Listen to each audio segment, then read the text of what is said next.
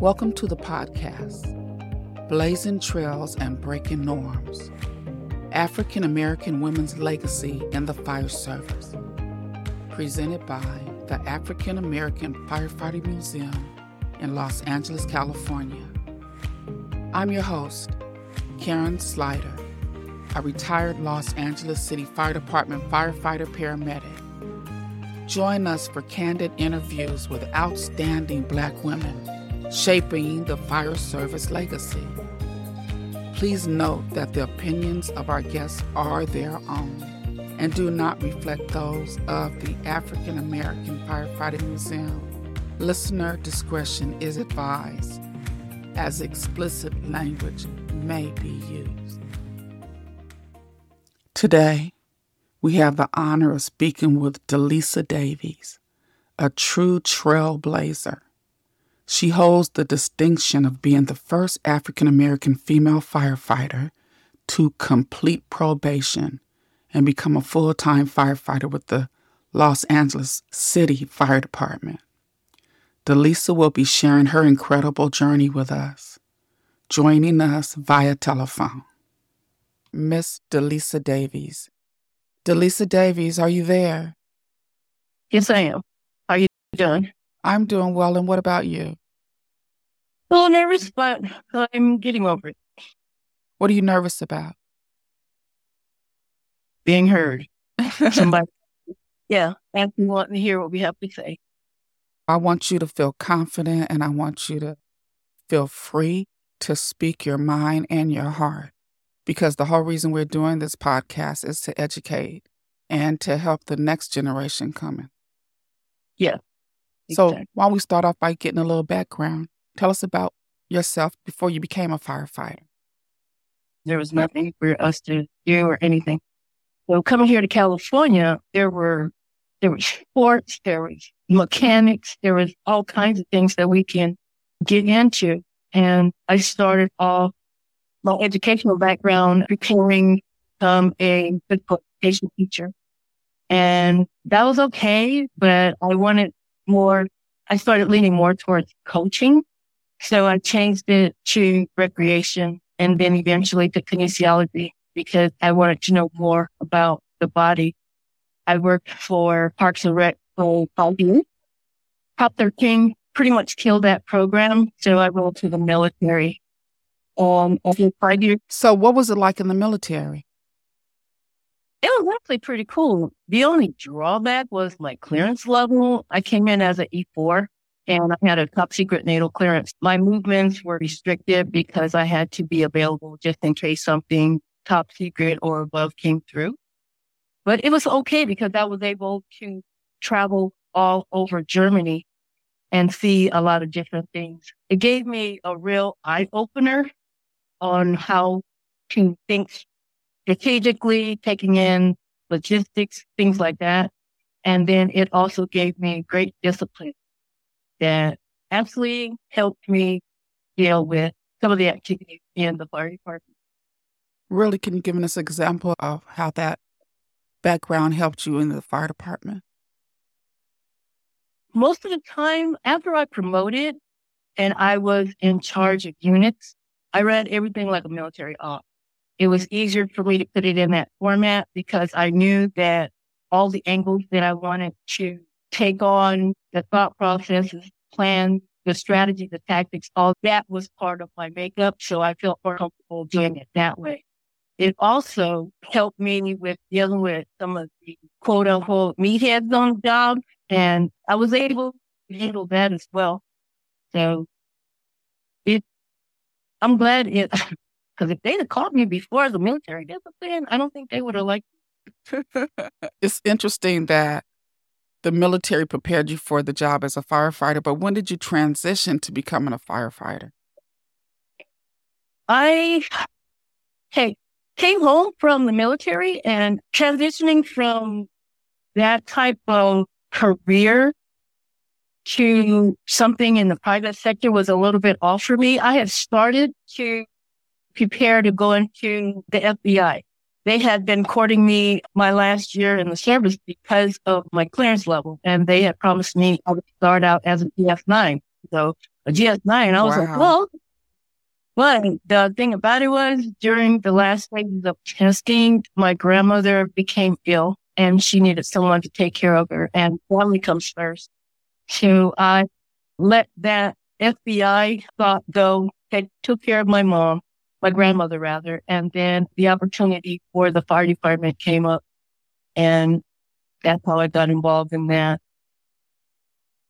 What did it mean to you to become a firefighter with all that under your belt, facing those same obstacles in the military you faced in the paramilitary organization as the fire department? I keep reminding them, they say it's semi-military, and I have to tell them that it's really a cheap imitation of semi-military because they really have no concept of what discipline, military discipline entails. But for me, it was stability because I was a single parent. I needed a job where I was going to be able to take care of me and my daughter. The schedule was the main thing that enticed me. And it was because they said 10 to 12 days a month. I really didn't care what the salary was in the days. It was the days of work that I was really concerned about. And it actually worked out for me over the years. Really did. Would you recommend this job to young women coming on today, growing up today? I would. Mainly because the fire department still is not reflecting the demographics of the city, and especially in terms of Black females. I was on for 31 years, and we only had 8 Black female firefighters on the job. And now that I'm retired, there's only 6, and 3 of them I recruited to the department. So I'm confused as why Black females are not being brought on the department. It just doesn't make any sense. And I brought many to the door from the military, building trades, other departments, and they just cannot get hired. Do you think there's still that same old stereotype going around that women are lowering the standards and they can't do the job? They can't use that argument anymore, but as far as you look at the racial makeup of women on the job right now, and it doesn't include that many minorities, and that's where my issue is. I don't know if me as a Black female scared the hell out of them or what, but we are strong, we are self-sufficient, we can handle whatever you give us to do. It's just give us a chance. Just give us a chance, and we can prove to you that we are viable candidates for the job. Lowering the standard? No. That's a weak excuse. They used it prior to women coming on when they were talking about Black men coming on the job. And that issue is still being used to this day. And I don't understand. Standards are not being lowered at all. What kind of assignments did you hold in the fire department? What were your expertise? My expertise as a firefighter, I was tasked by the fire chief at the time to do something about recruitment. And he wanted more women in, more minorities and all that. And the first thing I do when I come into a situation is I take a look around and find out what's there, what's working, what's not. And then I come up with a plan. And I always make a report. They're usually not used to that, but that's how the military does. So I always make an analysis and then I present that. And what I found was there was nothing to assist minorities and women to get on the job. So we had to build a plan and a program. Mainly it was the physical abilities, finding a test that was viable for us, developing a mentoring program, and helping them prepare for their oral interviews. It's different with minorities and women because we didn't have family members on the job that can coach you in and do all that. So we had to start from the bottom up, and we built those programs to address those. And it was successful enough that those programs are still there today. So it was something that was needed. Once I promoted, it was basically the same thing. Every unit that I went to, I analyzed everything, came up with a game plan, and I handled that. And being assigned to the bureau, which is confusing because the bureau is where they make the rules for safety for us in the field and for the constituents, right? But the bureau is not highly looked at. And so to find out that they had antiquated equipment, they were still doing things with paper and pencil, technology sucked really bad. And so it was like, okay, we had to start from the ground up. Training and technology was the main thing that we had to work on. And that's where I started. And once we started getting that in place, we were able to do a lot of good things. In the legal unit, we just by increasing our technology, we were able to reach out to other departments, other agencies, and work with them because we were on the same wavelength technology-wise. And also just being able to work with them as a small task force to get things done. We increased our revenue there from $3,000 a year to, in the 3 years that I was in legal, to $3.9 million. So it was something that just needed to be revamped. And that's where I came in and helped out with that. When I was assigned to the environmental unit, it was basically the same thing, where you start off with analyzing everything, you're finding out technology is part of the problem, training is part of the problem. So you go in increments, you get everybody trained up, you get them their technology. We were the first unit to have mobile inspectors where they could do whatever they needed to do, write notices, print them out, get them signed, everything in the field, and then upload the information later. It wasn't paper and pencil anymore. We actually got all of our files digitized, which made things and the ability to access things a lot easier. And we increased the revenue there from 4 million to 10 just by updating the system and being able to reach out. So I felt good because it increased the self-esteem of the units. They actually walked around proud because we were actually doing positive things. That's how I looked at it. And we were a team. I beg to differ. Your humility is to be applauded, but I was there when some of the things that you were talking about were being implemented. And if you didn't have the foresight to at least analyze it with the tools that you brought from the military, none of those things would have gotten done. They would have just been going through the motions like they always have. I'm proud of you being in those positions and bringing the department up to par. But I want to know more about you, D'Lisa, as a person. What was the most challenging thing for you on the fire department personally? The main thing was just being heard. I don't know what it was. If I had input, they didn't want to hear it. If I had information, they didn't want to see it. And so it was like I had to find different ways to communicate. And I had mentioned it before, but I would just put a mustache on it because they didn't want to hear or see me. So I would have a male put in that position, and they had no problems with getting our plan or our strategy and putting that in place. I'll tell you how bad it was. I never got a shield and I never got a helmet as a captain. Wow. And I evaded for it and they just denied it. They just weren't going to do it.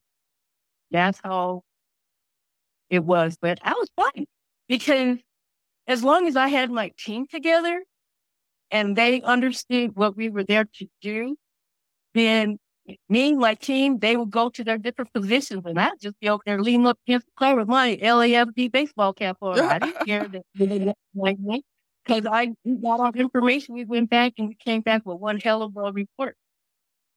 And I didn't have to ask anybody. Because unlike the men, your ego wasn't all tied up in the job. Nope. They wouldn't get it done.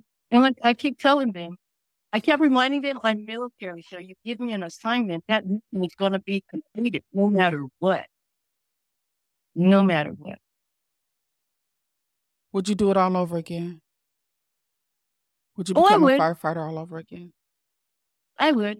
I think I would try to, I would come in a little younger, but I think that coming in when I did, I was it was time for me to be introduced to the fire department and put my fingerprint on it because I believe in karma. And I think that the FBI was going to be a good choice for me, but my karma was the fire department. And I think that the fire department is in a better place because some of the things that we instituted and we provided as guidance on how to do things the right way, or not the right way, or an efficient and effective way.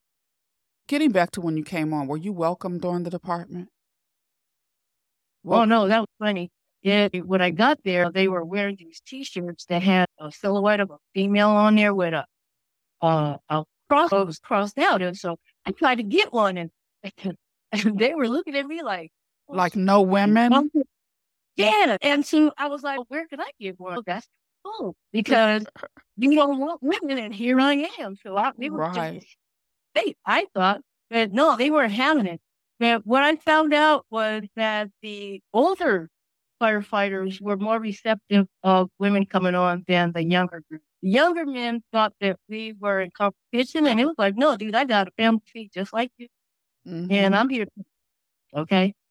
But there were some that voiced their taste of women on the job. And I just politely told them they'll get over it because they ain't going nowhere. Did you ever have any altercations with the men that you worked with? Yeah, there was a couple. They called that Army survival training. Really? Can you tell us a story? It was during probation, and there was this one firefighter. I found out that he likes hitting women, and that day he was working at my station, and we were doing hose change.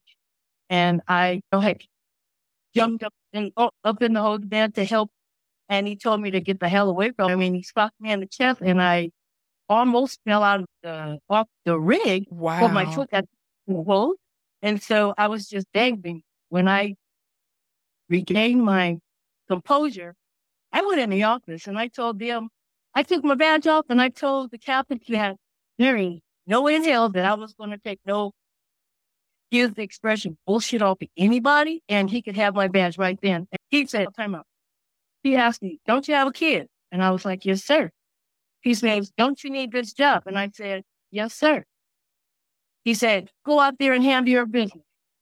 I was like, thank you, sir. He gave me my badge. I went out there and I snatched that son of a bitch in the collar, and I whooped his ass from the doors to the parking gate and then back. And then next thing you know, his company came, and my captain came out and told him he can't work there no more. Not while I was on duty. Amen. And they called me Rocky for a while, and then that night, but it was like, no, you touch me, we go together. You handled that very well. It brought back memories, and that was my thought process. But I do apologize for the vulgar language. It's okay. Sometimes you got to meet people on their own terms, and I think he needed to know that every woman ain't going to take a licking and keep on walking away.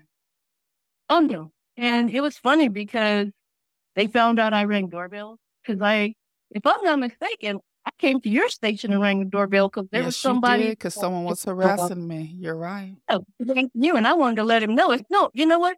Touch me, because I do hit back. There was another female. I rang their doorbell and had to let them know who I was. Because that behavior was not going to be tolerated. Not by me. That was one of the rules my dad used to tell us all the time. If you see something wrong, you don't say anything, you're part of the problem. He expected us to do something about it. And I was trying to be faithful to my dad. I was going to do something. You did. You made a difference in my coming on. You made it easier for me. Thank you. Thank you. Thank you.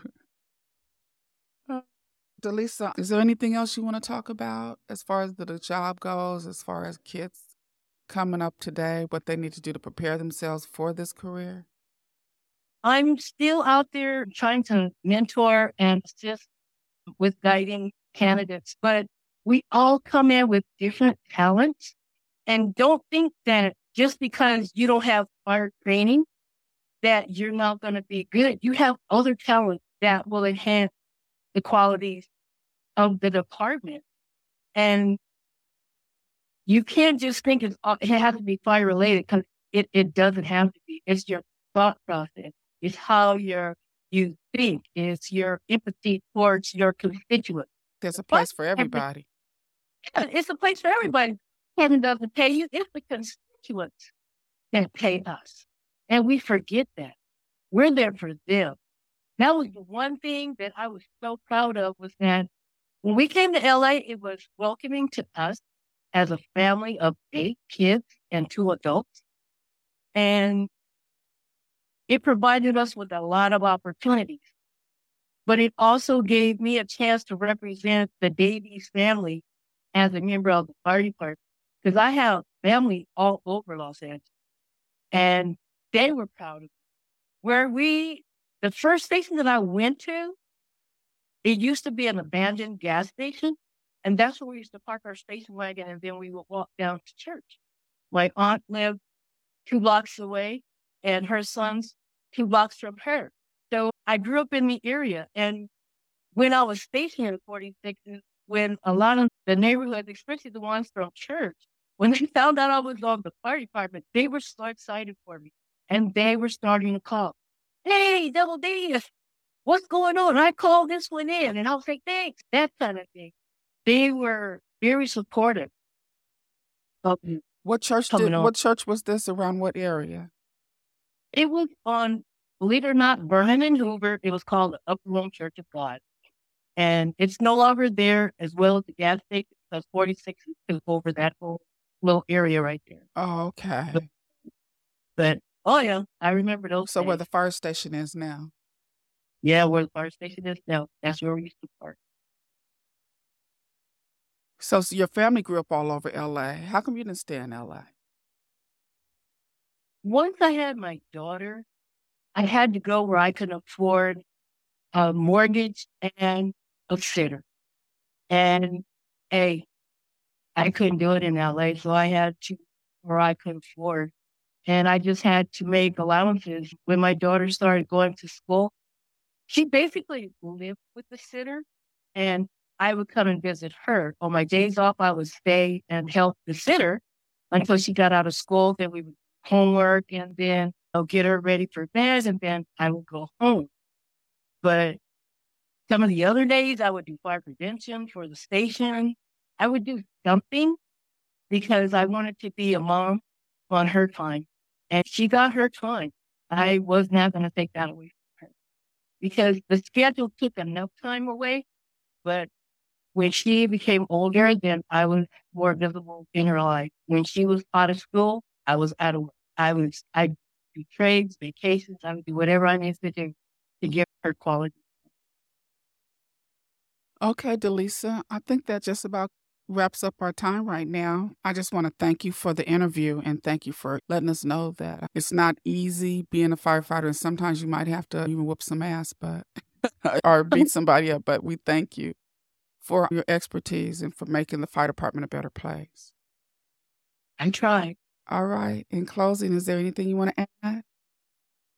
Oh, no. I just hope that everyone enjoys the podcast, and we hope to introduce you to other pioneer women in the fire service in the future. Thank you. I look forward to it. All right. Bye, everyone. From the African American Firefighting Museum, this is Karen Slider and D'Lisa Davies, the first African American female firefighter to complete probation for LA City Fire Department. Thank you, D'Lisa. Thank you. Bye-bye. I hope you've been inspired by our conversation with D'Lisa. In the next episode, she will turn the tables and interview me, Karen Slider, the second African-American female firefighter with the City of Los Angeles Fire Department. Remember to visit the African-American Firefighting Museum at 1401 Central Avenue in Los Angeles. Situated at the corner of 14th and Central, just across the street from the Coca-Cola bottling plant. The museum warmly welcomes visitors every Sunday from 1 to 4 p.m.